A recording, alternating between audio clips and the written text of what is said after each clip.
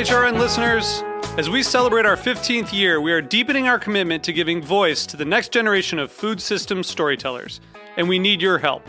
Our internship and fellowship programs help activate new possibilities for underrepresented and underestimated young people through experiential journalism, audio engineering, and production training.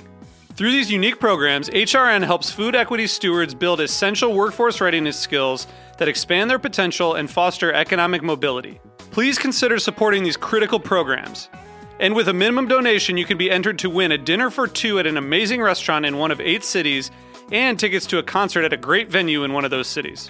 We have incredible partners across the country who have donated, as they also share our passion for helping to educate the next generation of food systems storytellers. Check out heritageradionetwork.org/15 to donate and enter to win today. That's heritageradionetwork.org/15 to donate and enter to win today. And make sure you donate before March 31st. Thank you. You're listening to Heritage Radio Network. Since 2009, Heritage Radio Network podcasts have been exploring the wide world of food, beverage, and agriculture. Learn more at heritageradionetwork.org. This episode is brought to you by 818 Tequila. Delicious and smooth tequila, made in harmony with the earth. 818 Tequila, imported by 818 Spirits, Manhasset, New York. 40% alcohol by volume. Drink responsibly.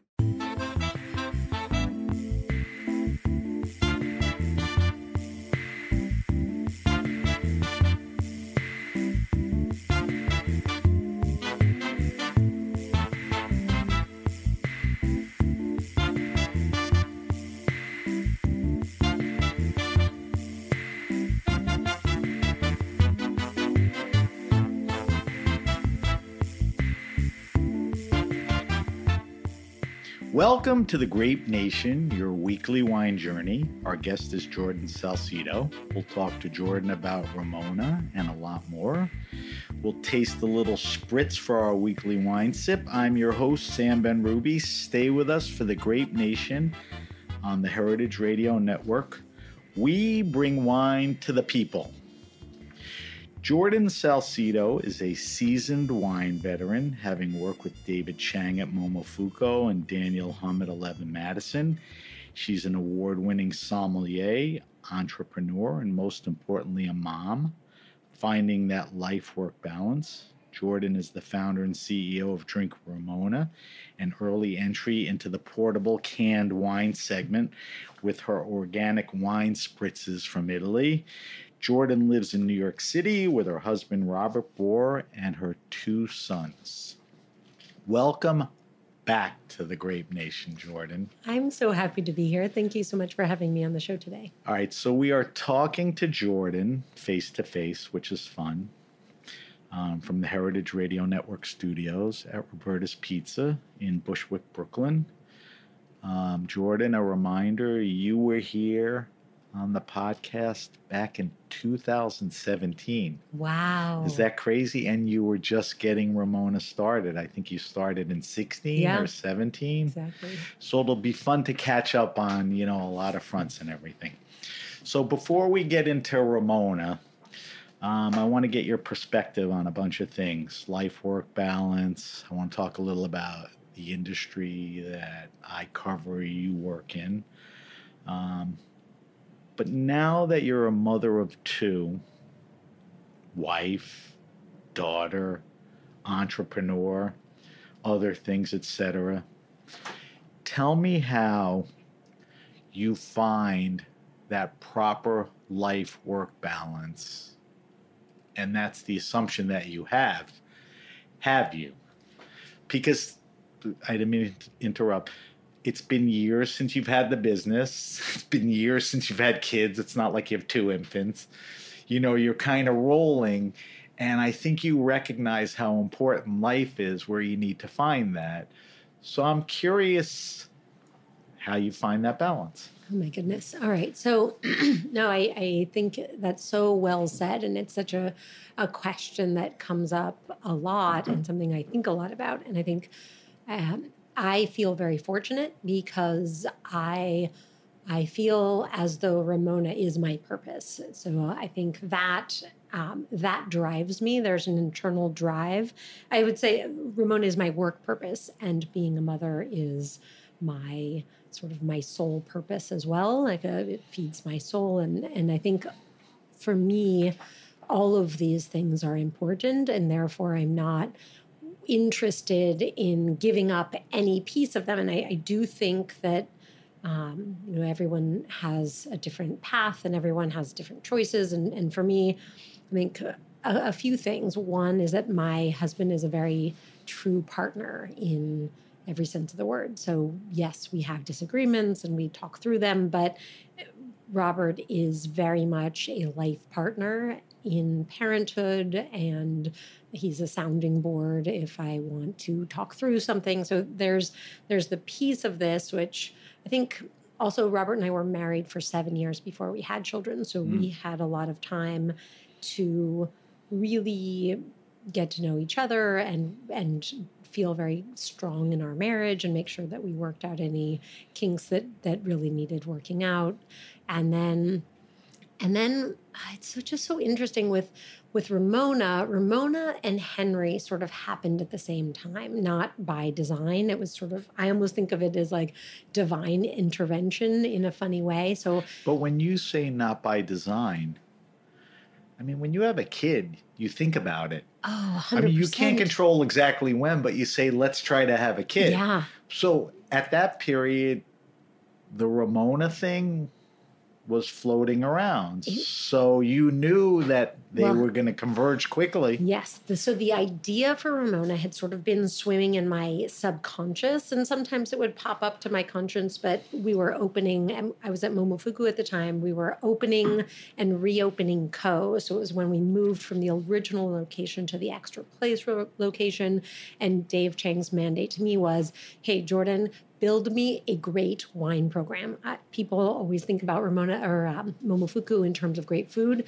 I want them to start thinking about Momofuku in terms of great wine, and this is your chance to do it. And so it was full on, and it was an amazing... So up until then, they didn't get the rap for the wine being as good as it should be? That was what Dave said when he hired me. He was like, look, I dismissed wine as important for the restaurants for a long time. Sure, it was, a thing that if somebody was interested in wine, that was fine. But I didn't believe that it was important to invest in wine the same way. And now I see that there is this subculture and there's this culture of wine, and there are collectors who will go to places that have great lists and and people that do value great glassware and all of these things that had been part of my training at 11 Madison Park and just my life in general. And so Dave, when I took the position back in 2013, Dave's mandate was build me a great wine program. And the first project was Mapesh. We said, hey, we have this big wine cellar. It's in Midtown. Like, we really should capture some of this market. So we redid the Mapesh wine list and all that. But really, like, the big project that I got to build from the ground up was this new Co. And so that we opened Co. And moved it fall of 2014. And the process and the sort of all of the pieces leading up to that. It's just very all-consuming opening a restaurant, especially a restaurant with... When you talk about that wine list, you look back and I'm forcing you to describe it. I mean, what was it? Was like a Francophile list? Was it Italian? No. Was it eclectic? Oh, yeah. Did natural wine start sneaking in? I mean, what's the elevator pitch on what that list was? So that list was best of the best, super editorial and curated. And for me, what's always important about a great wine program, like a list of wines is not interesting. Anyone can put together a list of wines. So it's really, what is the purpose of your list and what wines are you able to source? And, because now consumers are smart and they're savvy and they know what wines they're looking for. So I felt like it was my job as the wine director of that group and with a focus on this restaurant to put together the greatest collection of wines that I could, but also in service to the restaurant itself and with the same vision. And so I remember actually this one dish that went on to the very first iteration of the tasting menu, and it was uni with this chickpea hosan, but it was an iteration of a dish that Dave had tried when he went to Liguria. There was this ruby red shrimp with, and I think it was chickpeas and it was umami, and it was something that reminded him of this dish that eventually ended up as this uni with chickpea hosan. And that for me was such a reflection of not only Co, but also every great restaurant that I had ever been part of, where there's an idea, and usually it starts with something that already exists, something that some other great chef has already created, and then the idea and the knowledge is passed down and iterated on. And so that was the way that I wanted to think about the list at Co. So the way that we structured it, I decided it was only going to be benchmark producers, because at Co, it's a tasting menu, and it's not like, oh, I'm in the mood for fried chicken. It's like, no, Right.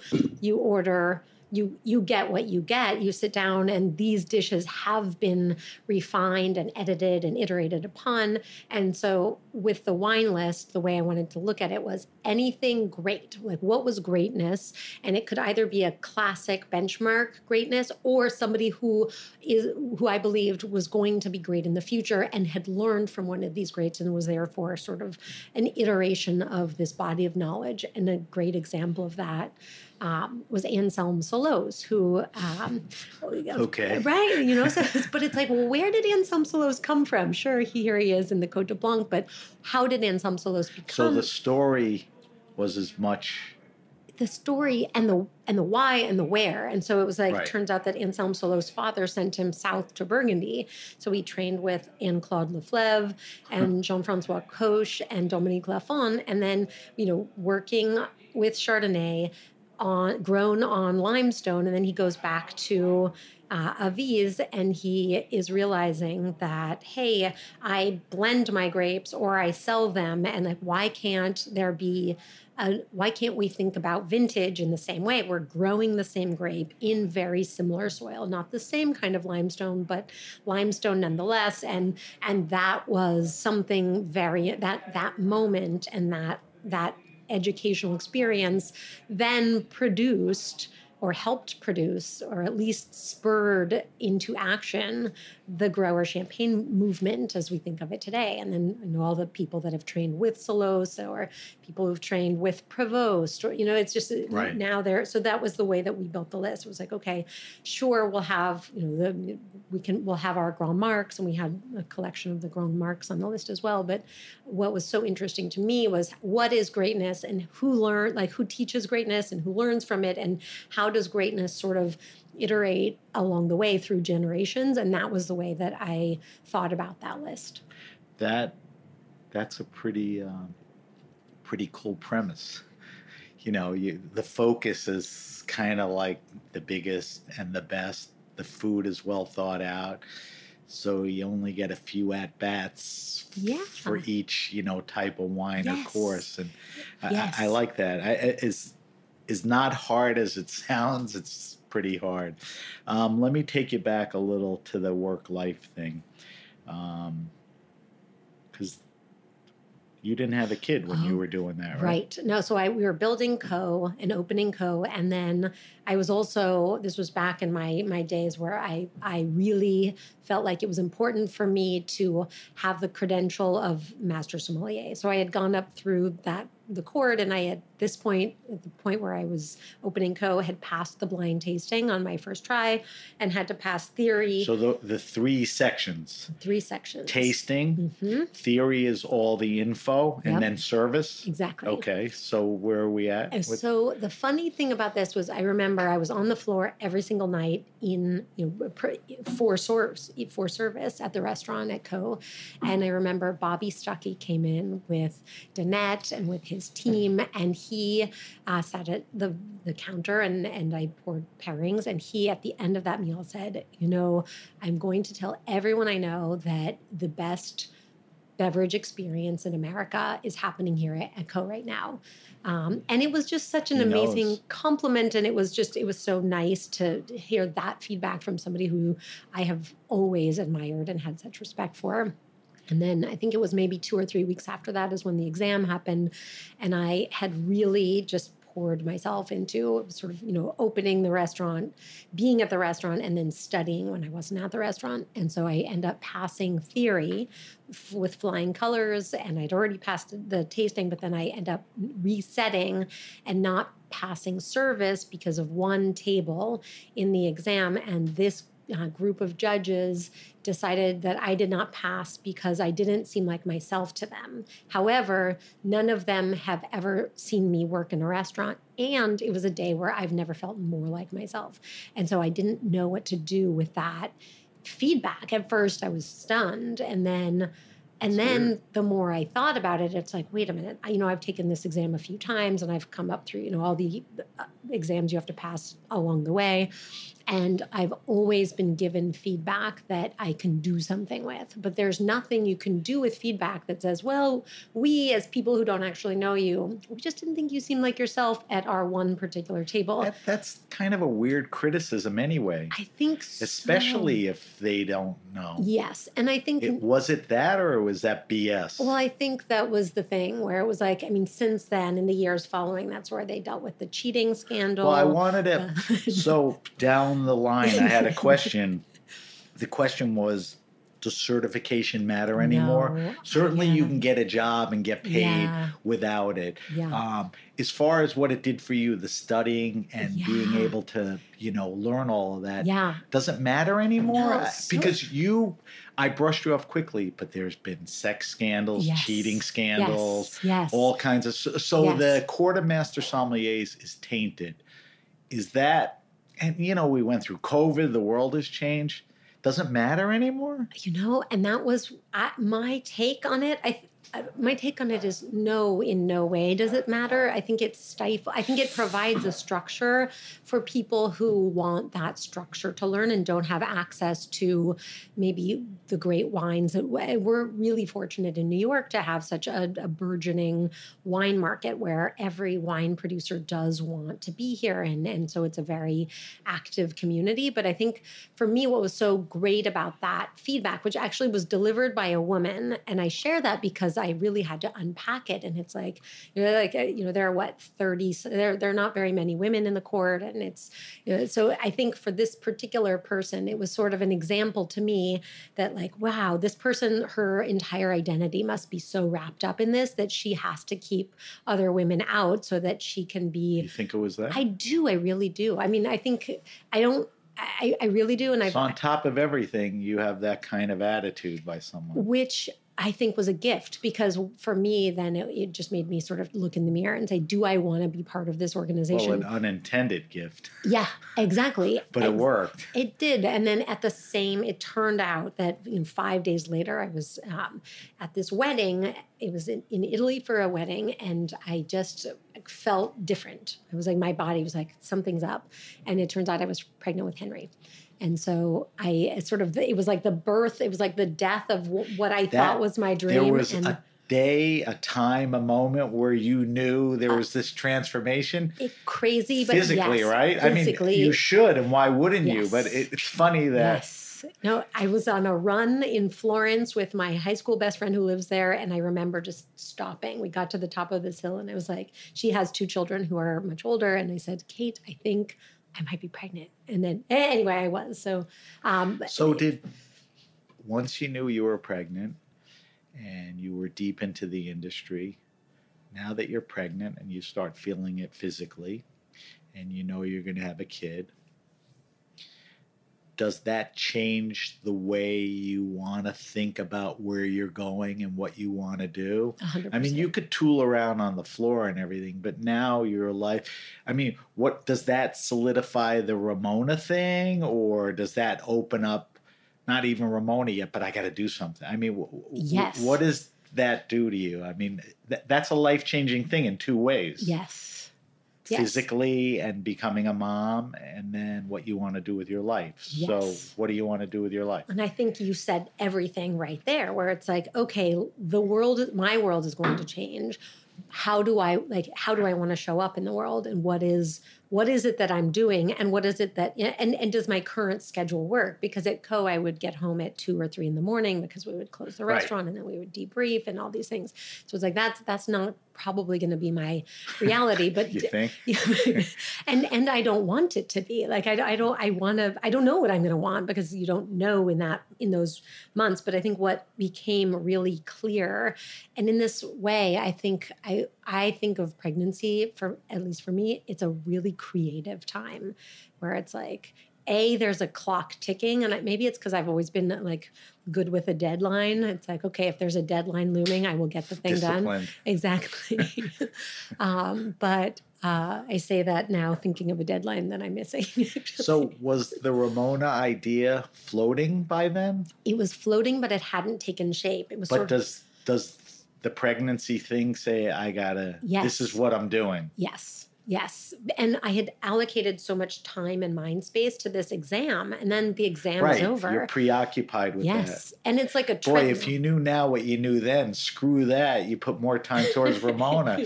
You would have sold it to Constellation for $140 million. But that's okay. We're all happy. Right? And so I think, I believe in divine timing. I mean, maybe it's a foolish thing to believe in, but I think as I get older, it's like that happened at exactly the right moment, and I sort of needed this. Yeah. Anyway, so I think Henry and Ramona are inextricably linked in this way, and so I think.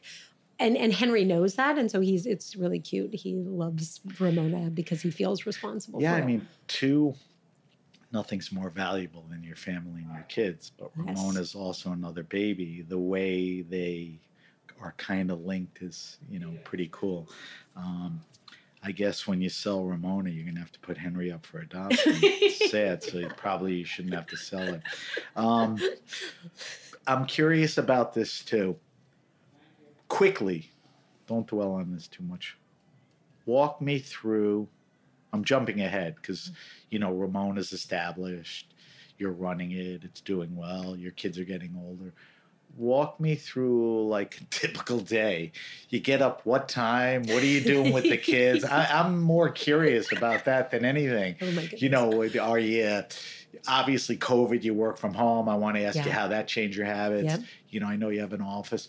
Tell me, just because you said when you worked the floor, you'd get home late. I think you have better control of that. So much. But give me a snapshot. Yeah. Okay. So this morning I was up at 5 because Ronan was up at 5. But I would typical or not that early? Okay. No. Normally it's like 6:30. Okay. Which is so much more reasonable.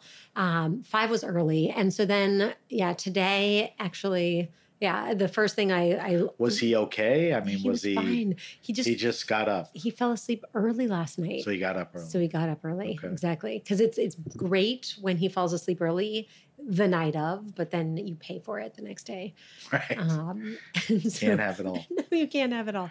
So today was an early one. I always make chai tea. It's actually something that I learned for you, for me, and this was something that I learned from our nanny, who is an integral part of the work-life balance question. And our nanny is named Lamo, and she's from Tibet, and she is amazing. She's really this Did she recently move in with you? She moved in during COVID, but then she moved out. Okay. So we all lived together. When we ended up we lived in the Hamptons during COVID. You got away the summer of COVID. Exactly. And actually, our nanny Lamo has a daughter of her own who was with her husband in Nepal, and then they got stuck over there for 6 months. And so the 6 months that her daughter and husband were in Nepal were the 6 months that she stayed with She stayed with us. And so it was like a morning ritual that she initially taught me how to make this. There's a butter tea that yeah. I love that you know that. Yeah.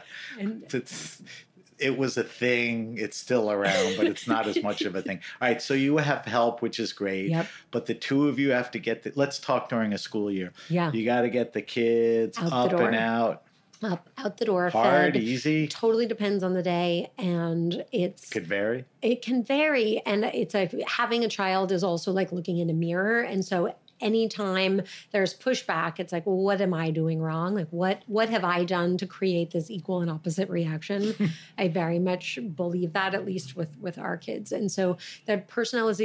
personalities are completely different. Henry is more introverted. He's very cerebral. He's super thoughtful and very, very, very sensitive.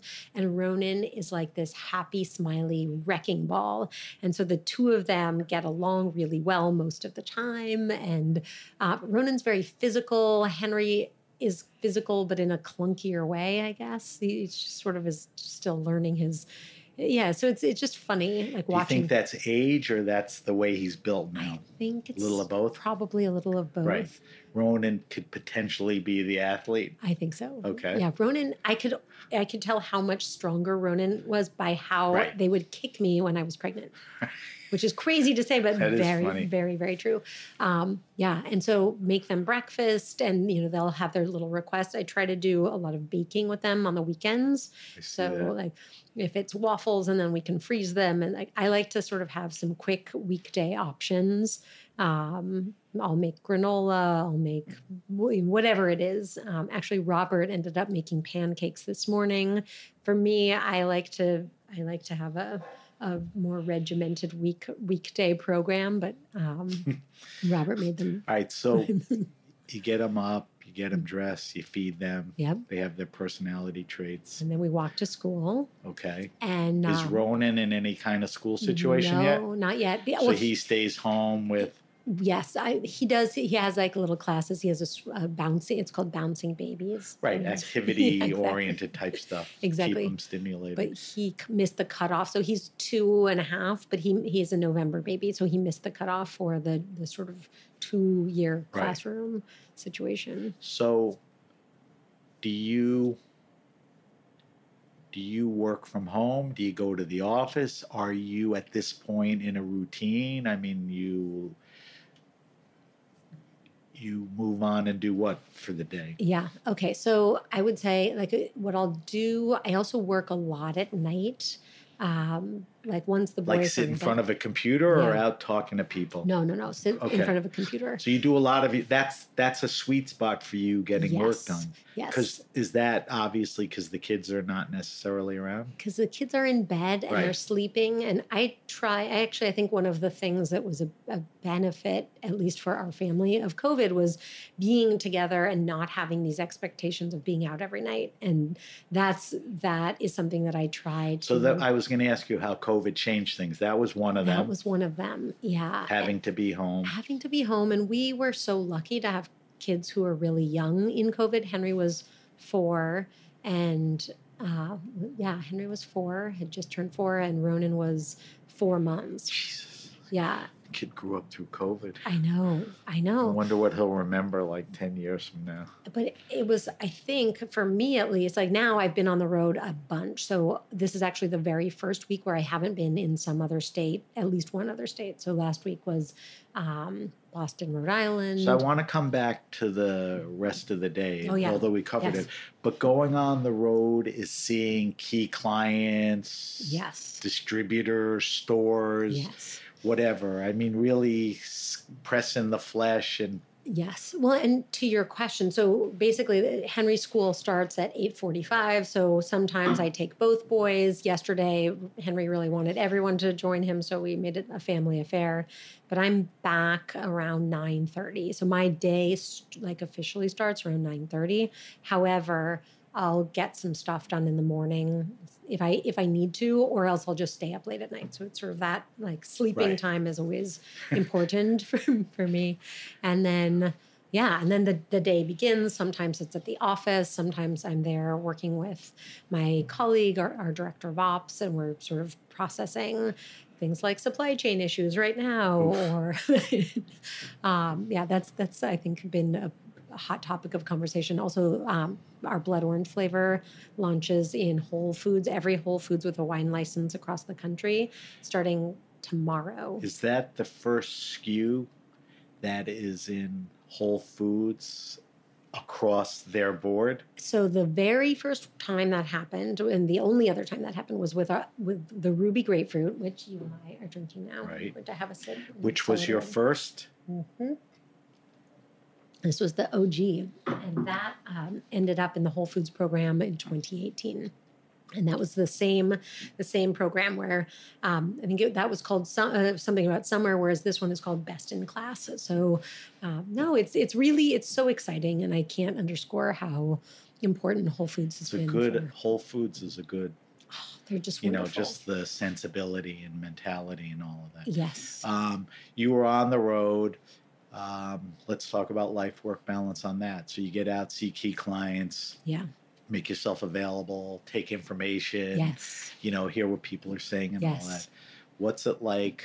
Is this the first time you were away for a long time?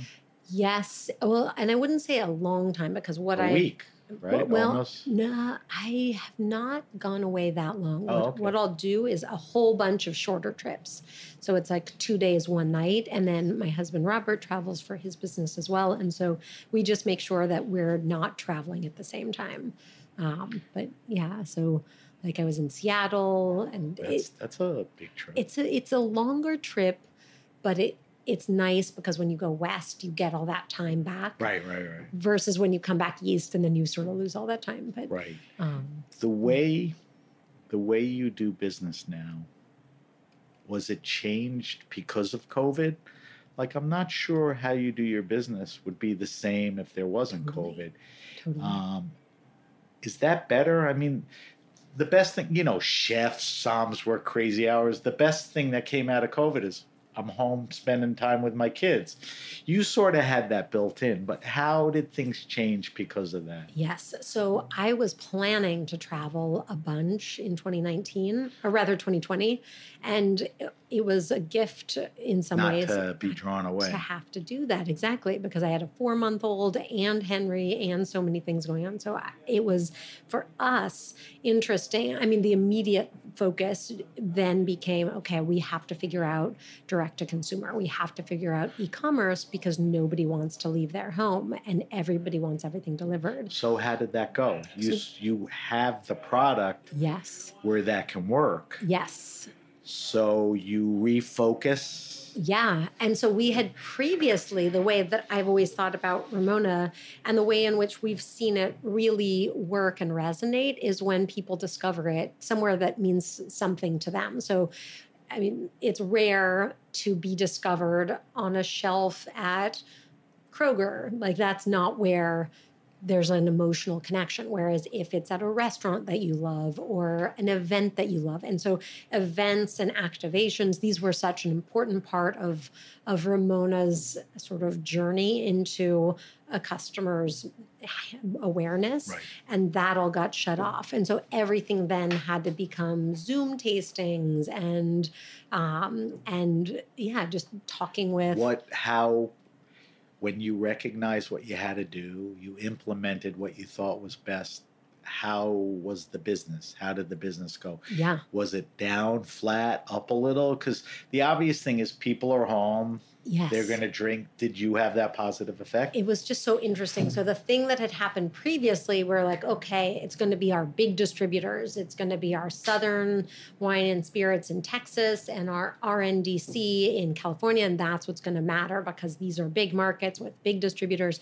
And what actually happened, and this was another thing that COVID allowed us to do, was sit and actually really analyze the data and see, wait a minute, that's not where, no, actually Southern and RNDC let go of their sales teams and didn't talk to us for 6 months. That's kind of obvious. It was kind of obvious, yeah, especially like tiny little Ramona. We're a small independent brand. No, they're going to prioritize their Jim Beams and their Budweisers and their name brands. So where we ended up being flat, basically flat, but so much growth in markets we never had anticipated and just like silence from what had previously been our most important markets. So you held on. We totally did. If you knew then what you knew now, you would do it. 100%. Because I want to talk about it a little later, but, marketing, I think, is a prowess that Ramona has, really been good at.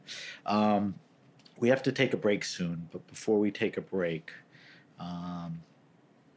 we didn't finish the routine. So kids are back home, do stuff with them. Do you guys eat dinner together? Yeah, I really try to, but I would say So you'll make the effort, won't always happen. Correct. Put the kids to sleep what time? So the kids go to sleep around 7:30. All right, and you potchka around, and then, like you said, 8, 9 o'clock, you could sit down and get. It's amazing what you could do in an hour, hour and a half, uninterrupted. Yes. You know, when you think about, well, from 9 to noon, I'll do this. Yes. It's 3, 4 hours. You get more done when you're focused. Yes. All right, so that's your routine. I want to get your take on a few things about the business. It seems to me, because I know a ton of people, that a lot of people that were in the Somm game left to do other stuff, mostly in wine, but a lot of people, you know, went to other places. What do you think that is? Is it the grind and age? I mean, is that the primary thing? Yeah, I just think you can't do this forever, right? It's really hard, especially when you see that there's a way out or another way. I mean, I say this like I'm thinking of, you know, part of it is, you know, you have to drink the Kool-Aid if you want to be a part of something like, I'm just thinking of like my days at 11 Madison Park. Right, you get so entranced and enthralled with it, and you get so embedded. And you have to. And then you live way. it for years, and then you get older, or you get pregnant, or whatever. Yeah, and then you realize, and I think that's part of why those things work, is because you have to believe that that is the most important thing. And then the second that you get out of that, it's like, oh, wait a minute, like, oh, I have shin splints, but I didn't even think about that. It's because I'm walking around. Right, you take for granted mobility. Yeah, exactly. But the funny thing is, you know, everything has a term or a progression. Yeah. It's just that job is grueling in that sense, and you don't want to do it as a 44-year-old, you know, mom with high school, whatever it is. So it's the obvious stuff. I'm curious, and everyone's different. I would say like that. No, I know, but believe me, there's common threads. There was a time, and I think COVID changed it, where restaurants were palaces, chefs became celebrities, and even sommeliers became rock stars or cool. And I think social media contributed a lot. You and I could do a whole show on social media. We probably won't even scratch it. Is the business going to look like what you and I knew it to be? Are there going to be 5 somms at a restaurant? Are the wine programs going to be these big, expensive, overblown? I mean, is there going to be a shift, do you think? I think there is the shift already. And I do have to say, like, one of the best things about traveling is like getting to see how other cities do it, because I think New York is such a bubble. And so I was in Charleston about a month ago, and I was so impressed by the scene there. And there's so much going on. And Megan Mina, actually, so she was a sommelier at Carbone and at Charlie Bird, a bunch of places here in the city. And now she's running a program in Charleston at this beautiful historic hotel. But one of the things— Which one? I don't remember. Not the Dewberry. No, not the Dewberry. I can look it up. Bennett is new. No, it doesn't matter. Because Heritage was down there for the Wine and Food Festival. Oh, I love that. We broadcast every year for like 5 straight years. Cool. So we get all the Charleston people in, which is cool. I'll look it up on our break. So wait, what was the question? Oh, Somms and changing. Do we see the business being what we thought it was? It's going to be different, right? It's going to be different. I think especially with labor, like the labor changes, it's hard to get. I think it depends on the kind of restaurant, but if you could get labor, you're still going to put 5 somms on the floor, or that concept is probably gone. Quite rare. Yeah, I don't see that having a burgeoning future. Because of all the things that we've just discussed. The pandemic shone a spotlight on how screwed up the industry was, and I think because of that and the fact that it wasn't run well, it's not going to return. Do you think New York first and then think outside of New York? Were you satisfied that women were thriving in the wine category? Oh, what a loaded question. I think kind of. Oh, my and goodness. Not an easy yes or no. I guess the indication is not as bad as it used to be or getting better. You know, there's no right answer. There's no right answer. And I think if we zoom out, it's easy to put a focus on the wine industry, but it's really every industry in a certain way where it's like, okay, let's zoom out and look at sort of societal shifts and patterns and what needs to be looked at and worked through and perhaps undone a little bit. But I think it always has to start with this concept of partnership, because if whether it's a partnership between an employer and employees, and I think that's part of it. I also think a really big shift is when a woman becomes a mother, and there's all the data that supports that's where the pay goes down, and it's the most difficult thing in business. Yes. To be a woman and then to become a mom. Yes. It's not a even game. But I think that is why I feel very fortunate to be able to be in control of my schedule in that way, where right. And I think also, one great thing of whether it came from the restaurant industry or from my parents, but I think work ethic just matters. I think there's no coincidence with that. Things don't happen without hard work. Mm-hmm. If a younger woman came to you and said, I love wine, and we had a tasting group in college, and I worked at a restaurant. I think I want to pursue a career. Are you neutral? You encourage it? You discourage it? After you ask all the questions. Because in the old days, you would have probably said, oh, this is cool. Now, is it same enthusiasm? I really believe that everyone is on their own path. Right. And so Too general of a question. Yes. It's to the individual. And to your point, I think I would really need to ask the question and get at the why. Why is it that you want to be in this industry? Oh, because Could be for the wrong reason. Yeah. And if it's for the right reason. That's a fair answer. And just sort of. Because it was a broad question. Mm-hmm. All right. We have to take a break, but answer this question for me before we take the break. From what you've seen, and your product, kind of plays into this question, has demographics and taste in wine changed? Is it obviously younger, or is everyone drinking natural wine?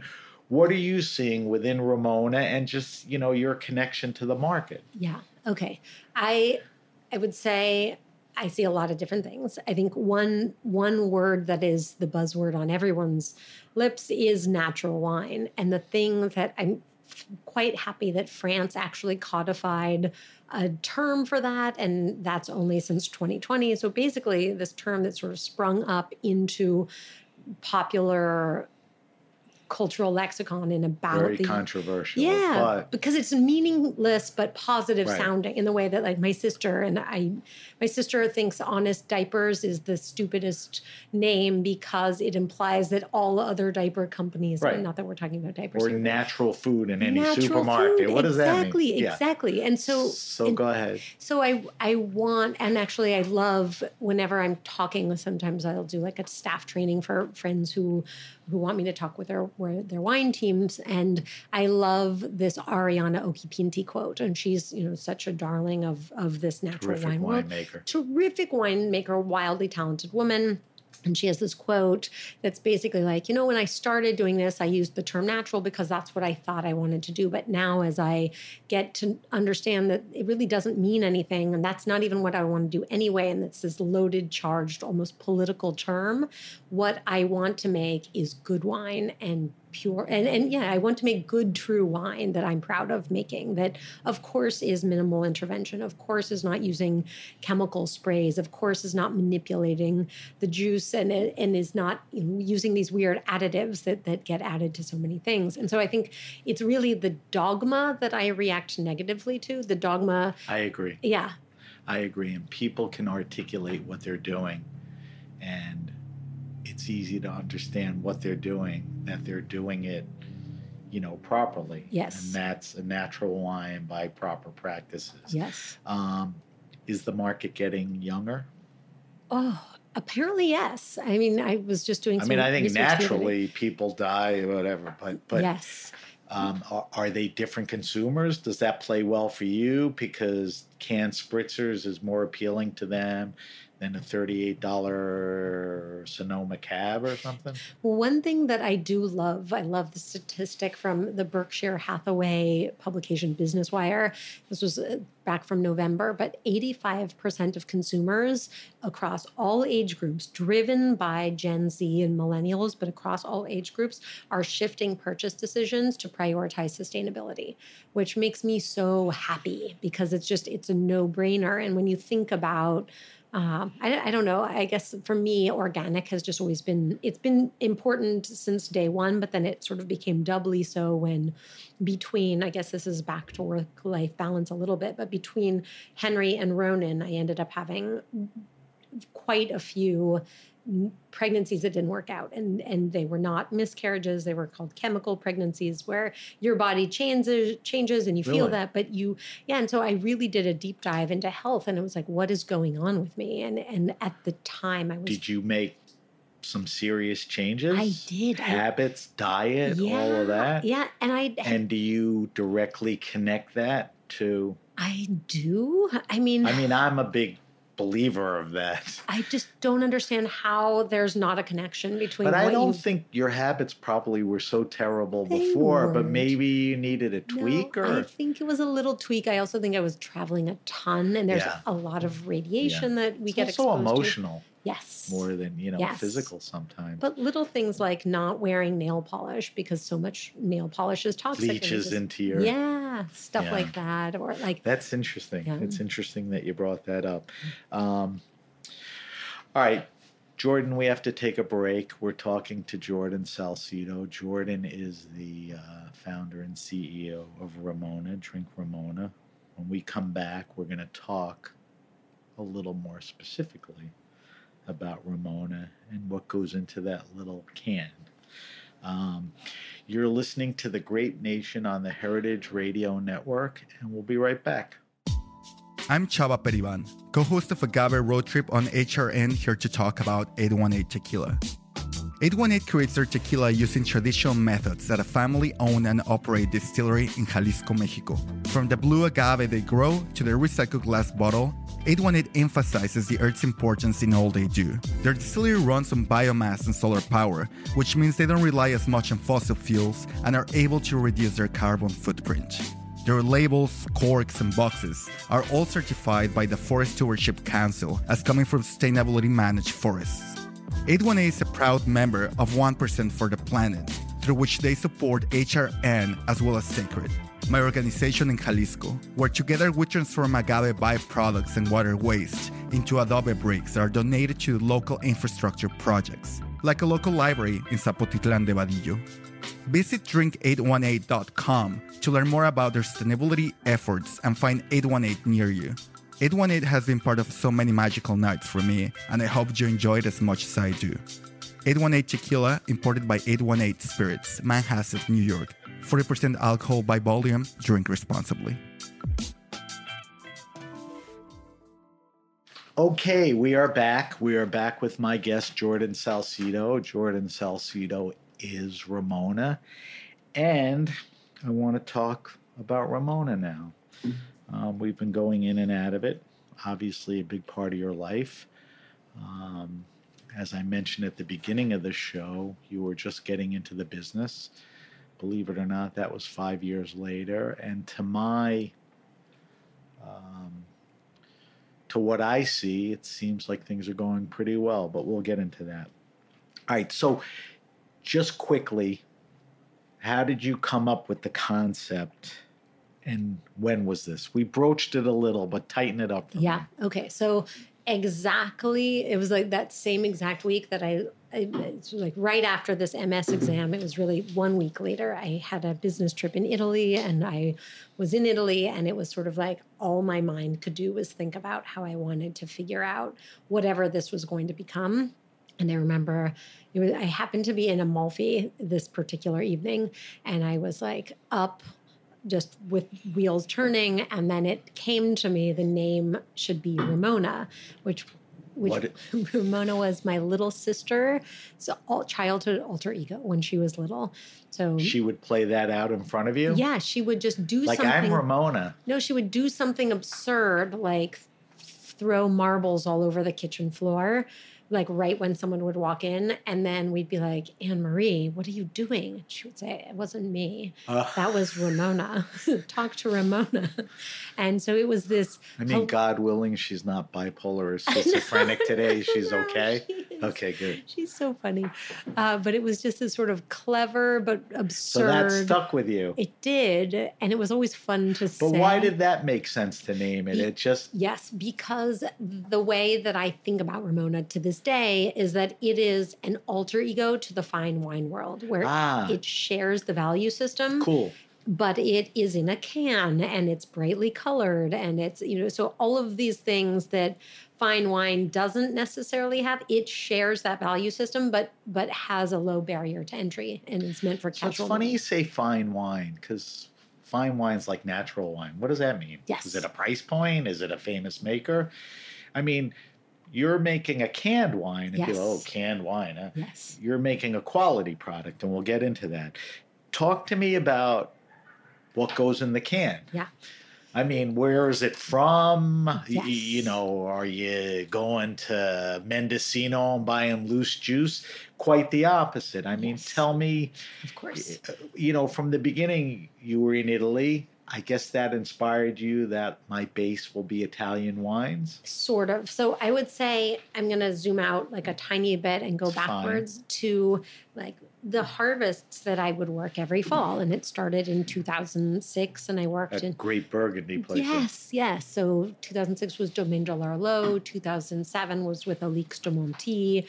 2008 was a little bit with Dominique Lafon, a little bit with Are Christophe you bragging or this is part of the No, I'm just story? sharing this. I'm just sharing this. Go So ahead, it's like go contest. ahead. It's not like, oh, I went, once I went nearby and I worked. It's like, so I wanted to get the best education that I could. And so I was very fortunate to look out and be able to work with people that I admire deeply from a winemaking perspective. And then there were some other, and I won't name them, but I remember working harvest in California. And like the first thing we did was we went to the yeast store and we got yeasts and we got defoaming agent. And I had never even knew there was such a thing as defoaming agent. And I said, well, that's not good. No, but I was like, what is the point of this? And it's like, oh, like when fermentation happens and there's foam, it gets messy and I don't feel like cleaning it up. So we just add this and it's great. And so there were like, a dozen things like that versus like when I got to work with, it was 2012, the Meunier sisters at Domaine Meunier-Gibourg.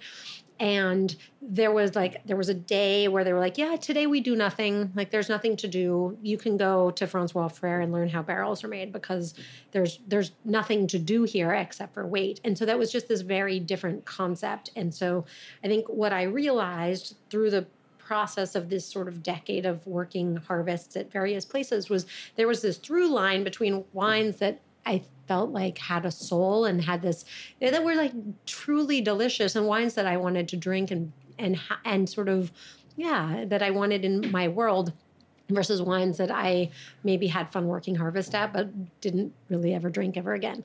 And so that is why I felt like Ramona had a place in this world is because there are so many things in cans. I mean, when we launched, there were 2 or 3 other things in cans and it was like quite risky for us to put Ramona in a can, but it was a lower carbon footprint because there's so much fuel used to ship glass, et cetera. But the reason why Ramona exists is because I felt like I could not possibly be the only person who was interested in A, something that was actually truly delicious and tasted good, but B, was not going to, was not poisoning our bodies or the planet. And that's sort of the low bar that I set. Obviously we have much grander aspirations for Ramona, but I just don't think anything that I drink, I don't want anything I drink or consume to poison our bodies or the planet. And I just also think there's such a no-brainer way to grow things thoughtfully, to use ingredients that are grown thoughtfully. I do believe they actually taste a lot better. And then not adding weird chemicals to them, which is why we moved production out of the US and over to Italy. So when you started, I'm guessing the landscape was different. There were less players. Yeah. maybe typically, maybe I'm wrong, the product was crappier. Since then there's been a handful of guys that, care about what you do. But I mean, you shake your head, so I want you to respond to that. So you realized that and you jumped on.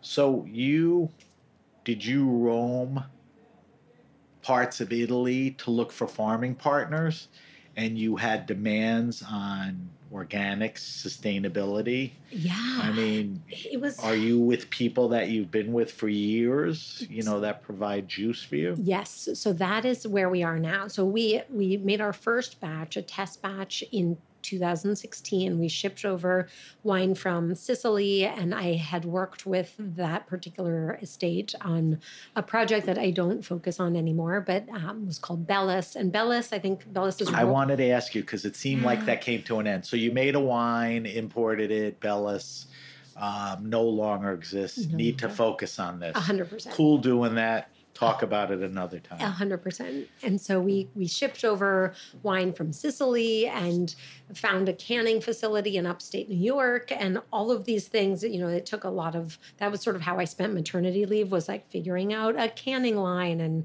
and dealing with COLA approvals, all the totally non-sexy stuff. Is this maternity leave at Momofuku? Yeah.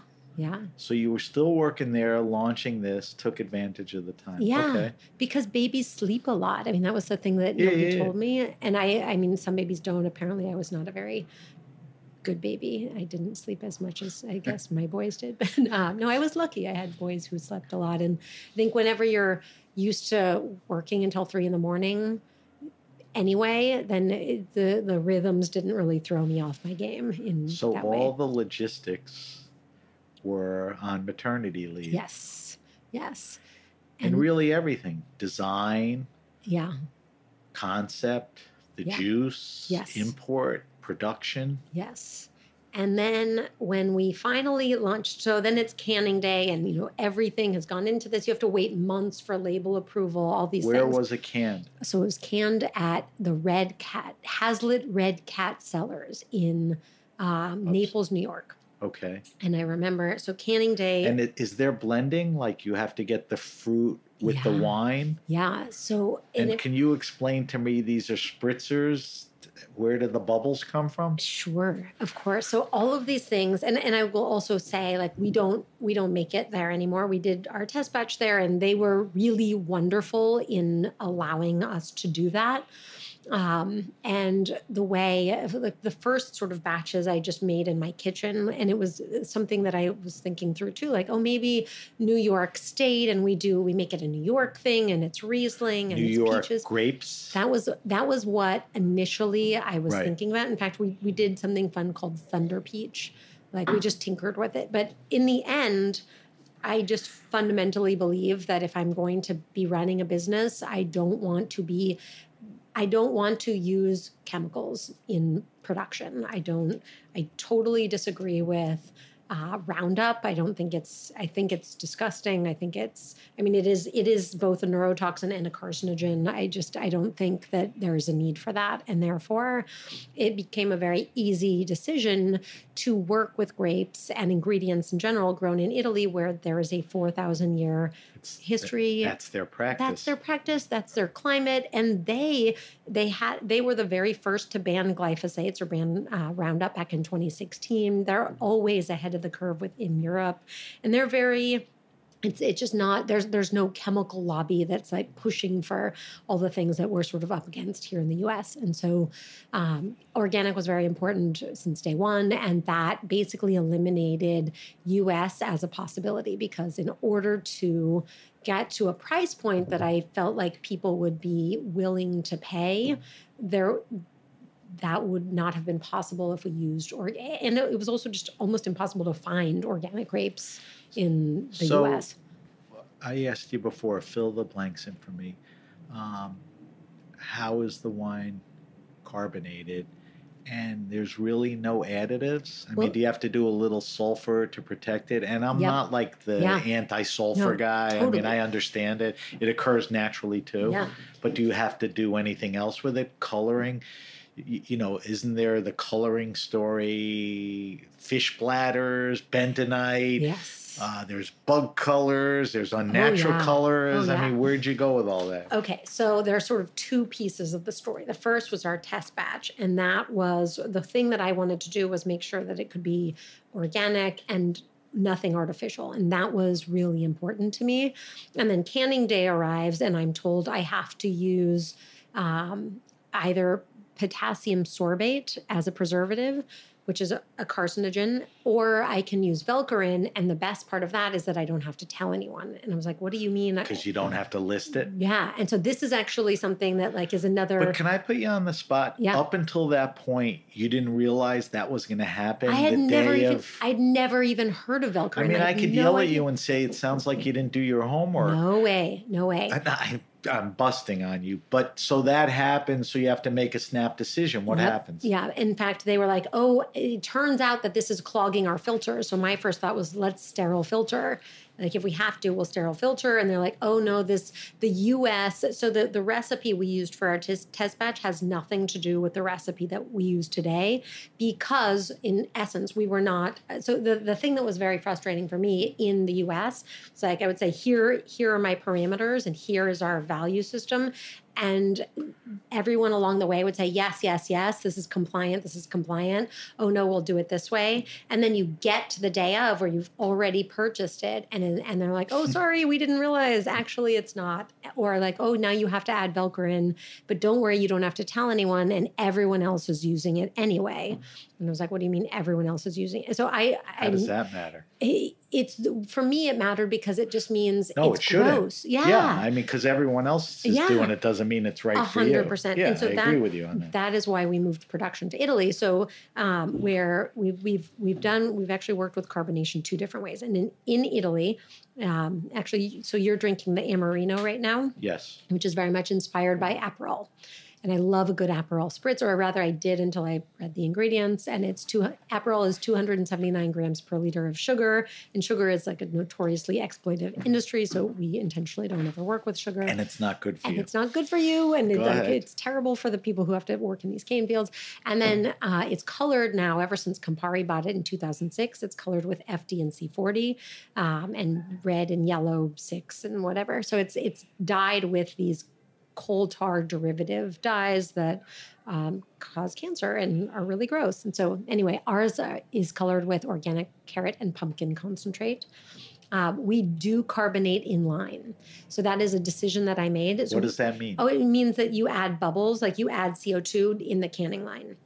What are the options? Well, you could also do a natural. Natural? Yeah. But not at this price point and in the can? We did it, and it didn't taste as good. No, it was like less effervescent. And it was like, the way they make Prosecco in big tanks? Was exactly it similar right. to that? A pressurized tank. Okay. And so it was sort of like, okay, so then you have your wine, and then we actually did have the way that you then ferment is you add sugar. So it's like, okay, we're adding sugar to do another carbonation, and then the carbonation, so then quote unquote, that's like a natural way of doing carbonation. But it just, for me, that wasn't what was important. And what has always been important for me about Ramona is the ingredients that we're using and the things that we're not putting in. So rather than adding any sort of weird additive or stabilizer or neurotoxin, we just pasteurize in line in warm water. So the cans, so Ramona so it's the wine, we blend with the juice. So the blood orange is organic Sicilian blood orange juice. The lemon is organic Sicilian lemons. The color from the Amarino is organic carrot and pumpkin. And then we do add a little bit of beet juice, a beet extract for the ruby grapefruit. For a while, yeah, and so everything is organic. What about vegetables. Grape varietals? Do you work with a small handful? Yes. Does it vary? Here's my last question. Does a certain grape varietal work better? Like, is this grape better with Amarino than with ruby grapefruit, or you use these 3 varietals? Where are you with that? We started that way and then did a lot of taste test and have realized that as a blend of Trebbiano and Zabibo, it works great as a base wine for us. So you're blending Trebbiano and Zabibo. Yes. Does it vary is it 50-50? Yeah. Is one a little more dominant? It totally varies by vintage, by design. So right. The vintage should dictate a little more Trebbiano than Zabibo just because characteristic. Or like, oh no, if there's hail in the vineyard one year, it's like there's less Trebbiano. Yeah, exactly. Okay, so it's basically been true to those. Yes, ever since we moved production to Italy. So how many different flavors are we up to? 6? 6. Let's tick them off. Okay. Go in order. Okay. All right. So we have the ruby grapefruit, the OG. Then we have the Meyer lemon and the blood orange. So those I think of as the citrus sisters. Those are cool fruits. Go ahead. Then we have the dry grapefruit, which is it's like the dry version of the original. So a lot of people asked, like, oh, will you make a 90-calorie version? Or, oh, we love Ramona, we love the flavor, but like, can you make a dry version? So we launched Ramona. Is it less calories? It's less calories. Yep, it's 90 So calories. it's the OG. It's the Miller Lite of the, okay. Yeah. All right, we so call that's... it dry, not shy. What are we up to? 4? That's 4. And then the Amarino, which is like the organic Aperol Spritz without artificial ingredients. And then the 6th is actually a dry sparkling rosé. What grape? Yes. Same or 50% different? 50% each, split down the middle every year. Montepulciano and Sangiovese from... so it's... There you go. Yeah. Very cool. And it's delicious. It really is. It's funny because the reason we made it is because the Standard Hotel asked us to. They were like, hey, we have the beer garden and people want sparkling rosé in a can and everything else. I think you have to be in that game. It was, yeah. Which leads me to my next question, which is, are canned wines, and I'll give you that your canned wines and spritzes, are they just for the beach, the pool, or the rooftop? Yeah. Don't you want it not to be that? 100%. So where are we at with that? So I have one, not every night, but I would say 4 times a week at home, just poured over a large ice cube. We're seeing them pop up in cocktails. In fact, I was at Lupa. I've seen it too, where it's a base for... Yes. And so it's so fun to see people using it as an ingredient. And then more and more, I get photos of friends or parents of my children's friends who will send me photos drinking Ramona. And they're like, yeah, I wanted a glass of wine tonight, but my husband didn't. And so I'm drinking a Ramona. And I think the use case for wine, both inside... there's a new term that I'm hearing, the home premise. So there's the off premise, the on premise, and now the home. That's new to me. That's a good premise, one. Right? So I do think it's convenient and it's single serve and it allows. So it was great for those things, but you think it should go beyond that. Why not, pop a can open before or after dinner? Yeah. And I really think this is I really go back and forth with this because we're getting more and more requests to make a still white wine, a still red wine, and a sparkling. Yeah. Because people are now, and that's the sort of the crazy thing to me is you see more and more interest in cans in general. And so I had Gary Vaynerchuk on the show a couple of times, and we were talking about marketing, which I want to talk to you about. And he it wasn't a story, he weaved a concept. He said, if you went to Uruguay, which makes good wine, but not well known, and you went to the better to not producers, and you bought the wine cheap, and you made it well, and you canned it, and you marketed the crap out of it, like great label, everything I'm talking about, you've done already, and you put it like in Kim Kardashian's hand, nobody gives a shit about the wine. Now, the premise is it's pretty good wine. Uruguayan Tannat is, top of the game and all that. But it's all about marketing. I've taken exception to the fact that, you've done a really good job marketing. Oh, thank you. I see a lot of social media. I mean, the can is inspired by what? Russian industrial art or something, right? Yeah, which is funny because I learned recently that entire... Where'd that come from? Well, it came from this notion that great art is for everyone and it doesn't belong in a gold frame or in a collector's it's for the home. people. It's for everyone. Okay. Exactly. Like you were saying earlier at the beginning of the show. Who you want everyone to try it. What's the demographic that's drinking it? Yeah, it's so interesting. So we're seeing... Is it women? It's a lot of women online, but then we see it's NFL players. It's like people that I have no idea how they even know about Ramona, but it's showing up on their Instagram feeds. And so So that's organic. It's different organic. Yes. Do you feel the need to democratize it and, marketing should be more dude oriented or you can't? It's so funny. I was just thinking of that because this past week I've gotten so many tags from amazing men who are tagging Ramona or tagging me or sending me photos. So I think one thing that I don't believe is that Ramona is for women. I think it's for anyone who wants to, who shares in this value system. And that's what we're seeing is this. The marketing looks that way though. Yeah, it's interesting you say that. That is something I love it. And I'm not saying, wow, this is off or it's too heavy this way. I just know that that's kind of where it is. I think we launched with a pink can and we launched with a pink can during a moment where I felt like I really needed to take a feminist stand, sort of in the midst of all the things that were sort of going on. It was like, we will be bold and we will be pink and we will be great. And those will be pillars. And then as we've expanded. That's the foundation. Those are yes. However, I think, to your point, we see so many people, men and women, but almost more men, loving Amarino, drinking it, tagging it online on social media. And so I do think. Is Amarino potentially flavor-wise like a more guyish thing or? I don't think you can say that. Because spritzes are not necessarily, an Aperol or Campari is not a guy thing. Exactly. It's an everything thing. It's an everything thing, but it's distinctly not a female thing, which I think. Right. I guess that's what I was getting to. All right. I want to wrap up, but I'm not wrapping the show up because I want to subject you to our wine list. And then I want to taste the Ramona with you and just do some observations and evaluations. The last thing I wanted to ask you is, Ramona is a certified women's business enterprise? Yes. What does that mean? It sounds cool to me. Is it real or it just sounds cool? Yeah, no, it is. It's so much time and paperwork going to that thing. It just means that Ramona is certified women-owned, which means that women own at least 51% of the business.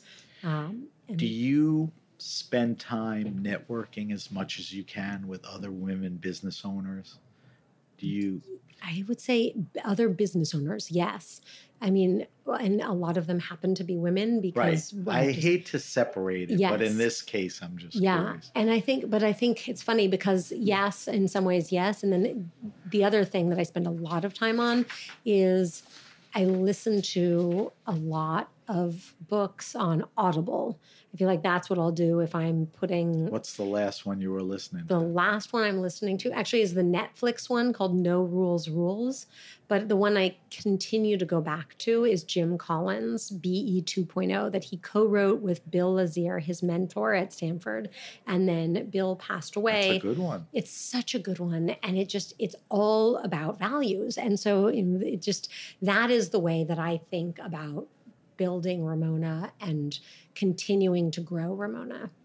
So you're always curious and inquisitive to see what people are doing, get new ideas and all that. Yes. That's a good And also thing. Studying what works, like what has stood the test of time. So next on the list is Good to Great, which is another Jim Collins book that I've not read. I have to check those out.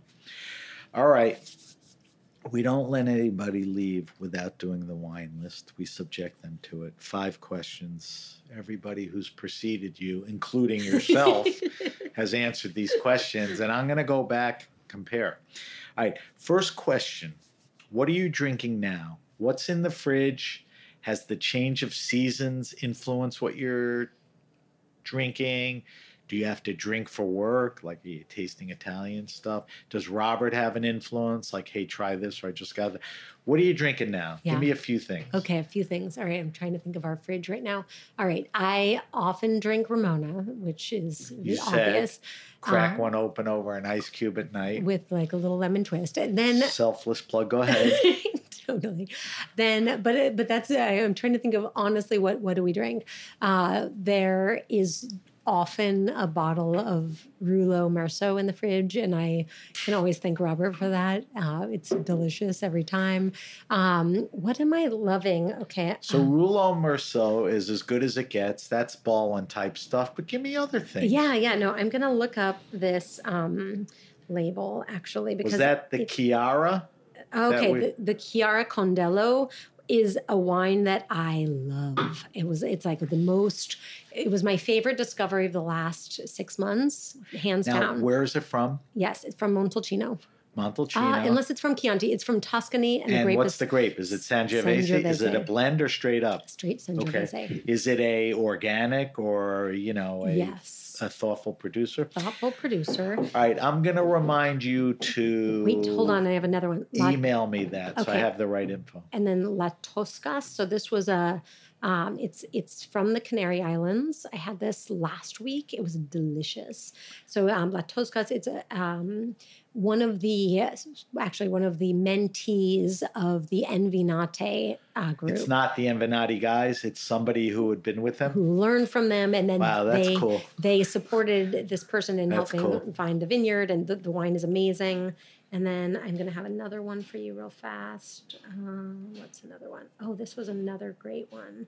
It was a Riesling and Staffelterhof. Spell. Staff, like Frank, Elterhof from Germany or Austria? Germany. Drohn Hofburger is the vineyard. 2006 was the vintage from the Mosel. It was really beautiful. All right. Those are good. That's enough. Okay. All right. No, those are all really good. They're very interesting and some are eclectic. I like that. That's, we want to turn people on to some cool wines. Second question's the goofiest.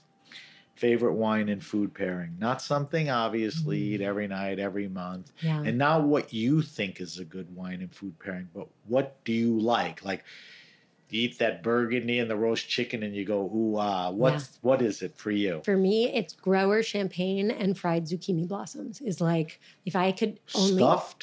Stuffed. If it's stuffed, it would be like with the faintest, tiniest amount of like an excellent buffalo mozzarella. Okay. So grower champagne, because that's good with the fried, and the zucchini blossoms a little vegetable. Yes. I don't think anyone has ever given me that answer. So good. It could be anything fried, but since it's dream pairing. All right, third question. The question is your favorite wine restaurant and or bar. So let me say a few things to that. Number one, by mentioning stuff and not mentioning others, doesn't mean you don't like other places or left your friend out. Like you bump into somebody and go, hey, I heard the Grape Nation. How come? These are just a couple of things. The second thing is Robert, your husband, is involved with a restaurant group that includes Pasquale Jones. Not anymore. Oh, he's out of that? Ever since 2019. Yeah. Oh, I didn't realize that. Yeah. I knew he got in. I wasn't sure when he got out. All right. So then I know you eat there every now and then, and they're terrific places. But give me some favorite wine restaurant and or bars that you love the list. Yeah. The people that are there putting it together, know their stuff. The vibe is great. What comes to mind? Give me a couple, 2, 3 things. Well, you and I were talking earlier, but for me, my first go-to is always King. So that's perfect. Annie with the wine, Claire and Jess. Yes. With the food. Perfect example. Yes. All right, give me 1 or 2 more. Okay, where else do I love to go? I always think Atla has a fun mix if I'm in the mood for a delicious margarita. I think they do a great job. And I used to love their... Atla's very good. Atla's very good. I think Via Carota is another one that does a really good job. Jody. Rita and Jody. Jody, yes, exactly. All right, so those are good ones. Those are all good ones. They all tend to be downtown and not far from where you live. All right, fourth question. And I think it was different when I asked you because it's morphed to something else. The question is favorite all-time wine. And here's what I was fishing for. Okay, you worked at 11 Madison. You worked at Momofuku. You talked about putting the coal list together. What I was fishing for was, what was like the most rare, expensive wine that Jordan, drank? I don't care about that anymore. Okay, yeah. Think back, what's the wine in your lifetime, whether it's Ramona, whether it was Robert, whether it was your career, that was either the gateway, life-changing, memorable? Oh, yeah. And it could be more than one or two. Okay. All right, so I have a few, and not in order, but I'll say first off, Stella di Campalto. And I have visited twice, and the first time it was, I didn't know anything about anything, and it was just fun to be there. And the second time I happened to be in Montalcino for something else, and I asked if I could come visit, and she said yes, and it was harvest time. And I heard these monks in the background, and I thought I was going crazy. And then I asked her, I said, it sounds like I hear monks chanting. Do I actually hear anything? And she said, she was a little embarrassed. And she said, yes, it's not something that, I don't really have this playing, but you're here at Harvest. And I have it every year. I play these monks, the Gregorian chants from the monks at the Abbaye Sant'Antimo down the way.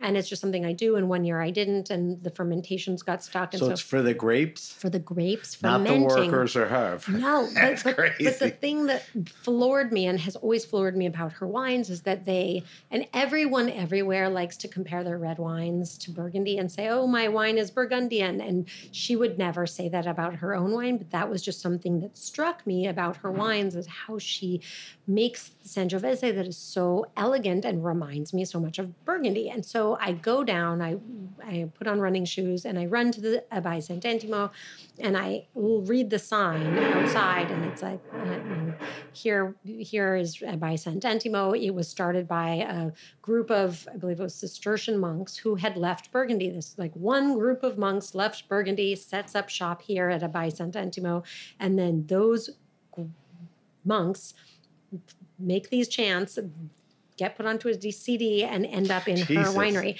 And for me, that was just one of these moments of like, wait a minute, there's something else going on here. There is something more than a recipe of winemaking of grapes plus, it's just, there's something more in truly great wine. And so that was... it's the greatest Rosso di Montalcino I've ever had. Forget the Brunello. Yes. All right, so that's one. You said there's more than one. Yes. I agree with you.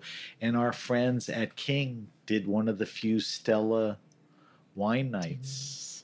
She had more Stella on the bar than I've seen anywhere in New York. I remember seeing that on Instagram, actually. All right, what's the other one? So this was a courtship wine, sort of like the courtship wine, when Robert and I were just starting to date. And I, at the time, was a cook at Danielle, and Robert was a part owner of this restaurant called Crew. And he and I had a few dates at this point, and he had always spoken about this winemaker named Henri Jaillet. And I knew it was going there. And so, this Henri Jaillet captures my attention. He's the guy who, this little guy who basically turns a Jerusalem artichoke garden during the war into Creux Parentu, the most storied wine of all time.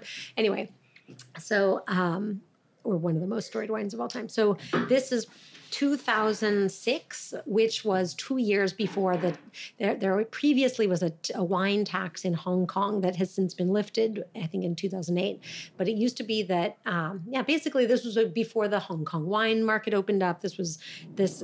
People didn't know or love Burgundy in the same way back then as has happened. So Robert had some Henri Jaillet on the list, and he had a few bottles of wine from it was the 1980 Henri Jaillet Vin Romanée Premier Cru Lait Brûlé. And he poured it to me blind. And I just remember it was like one of those rare nights off because I think I was working 6 to 7 nights a week at that point in my life. And so this was like a random Thursday and I'm off and I'm sitting at Cru at the bar and Robert pours this wine into this glass. And I didn't know what it was, but I knew that it was magic. And it was just this kind of thing where it didn't matter. It was like the world stopped and you just took a sip of this wine and it was so meaningful and so profound. You're not wrong about that. And it's funny, I had Tim Mondavi on last week and same question. 80s Jair. Wow. Not 80, but 80s. Yeah. But he wasn't sure, could have very easily been that. All right, so those are two beautiful, but more importantly, meaningful wines. Yes. And I don't know if I mentioned it, but we post all your wine list answers online so people could share. Final question, and there's no reason why you can't answer this one. I want you to recommend best wine around 15, 20, 22 bucks retail. The setup has always been my kids are in their mid-late 20s. They can't show up at a dinner or give a gift of a crappy supermarket wine, but it's hard to drop 40, 45. So how do you impress in that price range? Give me a red Recco and a white Recco. Okay. And you can give me category, like Muscadet, I always say. Yeah. Not bad for the money. Totally. Muscadet is a great call. I think the Uli Stein Riesling, just his base entry-level Riesling. Is it in that 20s range? So good. It's like 20 to 25. It's okay, so we're there. So Uli Stein, is that Van Boden? That's Van Boden, exactly. So that's a good one for the white. I'm a white. big, Riesling, Austrian, German. Yes. That's German, right? How about a red? My go-to since my very, very first wine list ever has always been the Moncourt from J.L. Chauve Côte d'Aron. M-O-N? So it's Jean-Louis Chauve's sort of negociant label, and it's exactly M-O-N, and then Coeur, C-O-E-U-R, means my heart. And what's the grape? It's Syrah? Syrah. 100%? Exactly. No, I think it's like mostly there may be Syrah. some of the Rhone, the other Rhone grapes? It actually could very well be 100% Syrah. It probably changes depending on the vintage, but it's Syrah. I believe maybe there's a little Grenache in there. So what's the cheap Rhone wine, that you could pick up for 12? Is it not Crow's Hermitage? No, which one is it? The Côte d'Aron. Côte d'Aron. Yeah. Is this better than that? Yes, because it meets his value system. So, okay, because it's Chauve and so his whole value system. And what he's doing is he basically trains his neighbors who don't know how to farm organically. I got it. He's like, here's how you do it. All right, so those are two good ones. I will post those. We got to wrap up. So now every week at the end of the show, we have a feature called the Weekly Wine Sip.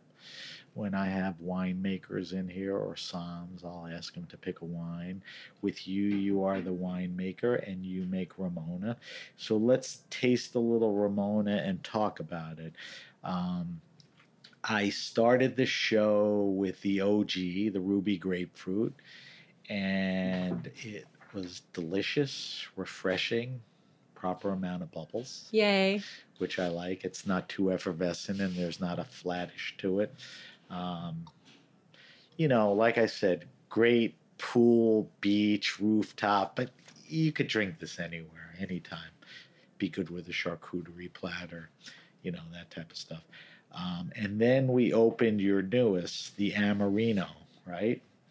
And to me, there was a little more evolution to this. There was something very interesting, and tell me if I'm wrong. I got a little petrol on the nose, almost like it was like a Riesling. And I know that's the bitter. And I don't say that as a negative at all. I think the bitters, am I on the wrong track with the petrol description, or how would you? No, it's so funny. Yeah, no, I get a little hint of that too. It's to me, that's interesting. People go, oh shit, that sounds terrible. No. It's very bitter, but not too bitter.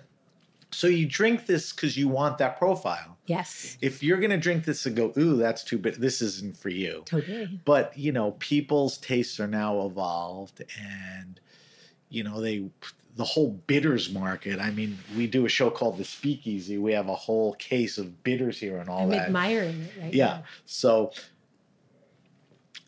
what are the bitters? Okay, so let's see, a few different things. There's a little rhubarb. Okay. There's gentian root. There's bitter orange is the main element Is here. bitter orange the juice or the rind? It's a fruit that's called a bitter. It's the actual, okay. The actual bitter orange. And then a few different botanicals as well. So it's almost like gin where you conjure up this mixture of... Yes. And we're like, okay, we want it to be bitter because really the inspiration was like that sort of bright Aperol spritz. Yeah. Or I should say Italian spritz because Aperol came at the same time with these other, was it Aperol, Campari, Select, all popped up around the same time in the early 20th century and grew out of the Italian futurist art movement, which spawned the Italian futurist cocktail movement, which was all these Italian artists and then bartenders who were tired of being tethered to the past. And they were like, no, we want new things. We don't want our identity wrapped up in the Renaissance or all these things that have come before us. Like we are creating the future. Very cool. Let's talk about, I first had the ruby grapefruit. You could put that in the citrus category because you said there's ruby, Meyer lemon, and what was the third one? Blood orange. Blood orange. Do we think food with this stuff? Like what am I going to, if I'm doing a meal with those three, what goes well with that? Oh my goodness. For me, I always think of like snacks with this. So like olives, Marcona almonds, like bread. Something with salt totally. Like bread with butter and anchovies would be so yummy. Oh yeah. What about charcuterie, sliced meat? Totally. Like supersad or the prosciutto. It'll go well with those, and right? Even like crudité, like a crudité with, trying to think of what, like a green goddess dressings.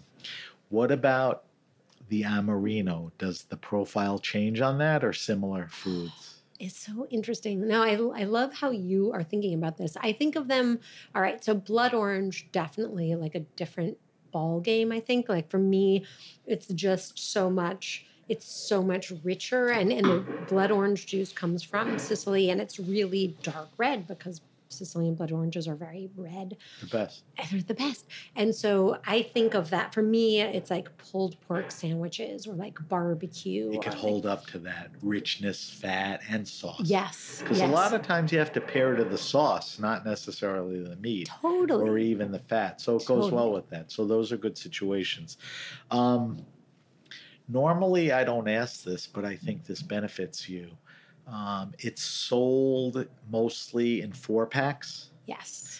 And most of them are singular, Amarino, blah, blah, blah. But do you have a variety pack too? So online we have a variety pack, and it's a 4-pack of all 6 flavors. And then, and actually now, ever since January 2001, the U.S. government, the TTB, decided that it is okay to sell individual cans. There was sort of a question about that. So you can go into a bodega and see it? That's where it gets complicated. It turns out you need... Not a bodega? Not a bodega because you need a grocery license. This is like the So where is it singular can? At a wine retailer? Lots of wine retailers. Like if you went into your local wine store, you could see champagne, cold white wine, and loose cans of this. Exactly. And tell me this, if you're comfortable, give me the retail price range. Because I think for 4 cans of this stuff, you're spending about what? So it depends. If you're at Whole Foods during the month of June and July, it's on promotion for about $14. I think it's $13.99 for a 4-pack, but usually it's about $16 retail. And then it depends on what city and that kind of thing.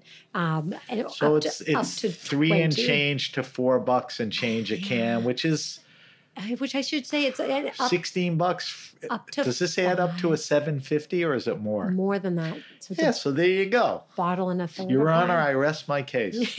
Buy this stuff. All right, Jordan, I got to get you out of here, and I got to wrap up. And Armin has been giving me the googie eyes from the engineer booth, but he's been hanging in there. So let me do a quick wrap up, and I want to get some info from you. So if you have a question, suggestion, wine happening, or event, hit me up at sam@thegrapenation.com. That's sam@thegrapenation.com.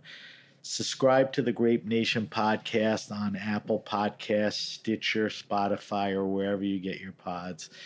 The reason I tell you to subscribe is the podcast will be delivered to you automatically. You don't have to seek it out. And what would be better than subscribing to the podcast, getting up in the morning, and there's Jordan lying there right next to you in bed, ready to talk about her life and her spritzes, right? So is that a compelling reason to subscribe? There's no reason not to subscribe. All right. Follow us on Facebook at The Grape Nation. On Instagram, we're at SBenRuby. On Twitter, we're at BenRuby. I know that can be confusing, but you could link to us on both of those with the hashtag #TheGrapeNation.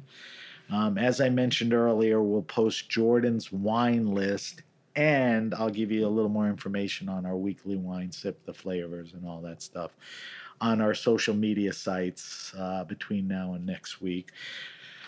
Jordan, if we want to find you and Ramona on social media, let's talk first product and then let's talk personal. Where do we go? Of course. Thank you so much. So product is at Drink Ramona, Ramona, and I am at Jordan Salcito.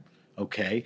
And on the at Drink Ramona, like you said, you can order stuff online. You go DTC, Yes. plus you can get info. Yes. It's a fairly rich site, with how a lot of things we discussed are on the Should site. we do a special Grape Nation code? And it's like, give a spritz and you can have 15% off. Let's try it. What's the code? Is this legal? Yeah, I think so. So tell me what to do. You're better at this than me. It just means when you go to the website, drinkramona.com, And you say, and you type in at checkout, it'll ask you, you put in, a blood orange or a Amarino or and you type in what? and The then- Grape Nation? Yeah, no, type in give a spritz. I'm giving you a code that Give I a just spritz. Yeah, give a Okay. spritz, And you will get what? 15% off. Okay. So, my peeps, if you want to try Ramona or you need more, go to the site, type in Give a spritz. Give a Spritz. All one word, no space. 15% off. Good deal. Thanks to Sam. All right. So I want to thank our guest, Jordan Salcito, from tearing herself away from a very busy life, as we discussed. As always, I want to thank our engineer, Armin, for hanging in there. He should be home by the end of dinner tonight. And everyone at the Heritage Radio Network, I'm Sam BenRuby, and you've been listening to The Grape Nation. The Grape Nation is powered by Simplecast. Thanks for listening to Heritage Radio Network, food radio supported by you. Keep in touch at heritageradionetwork.org/subscribe.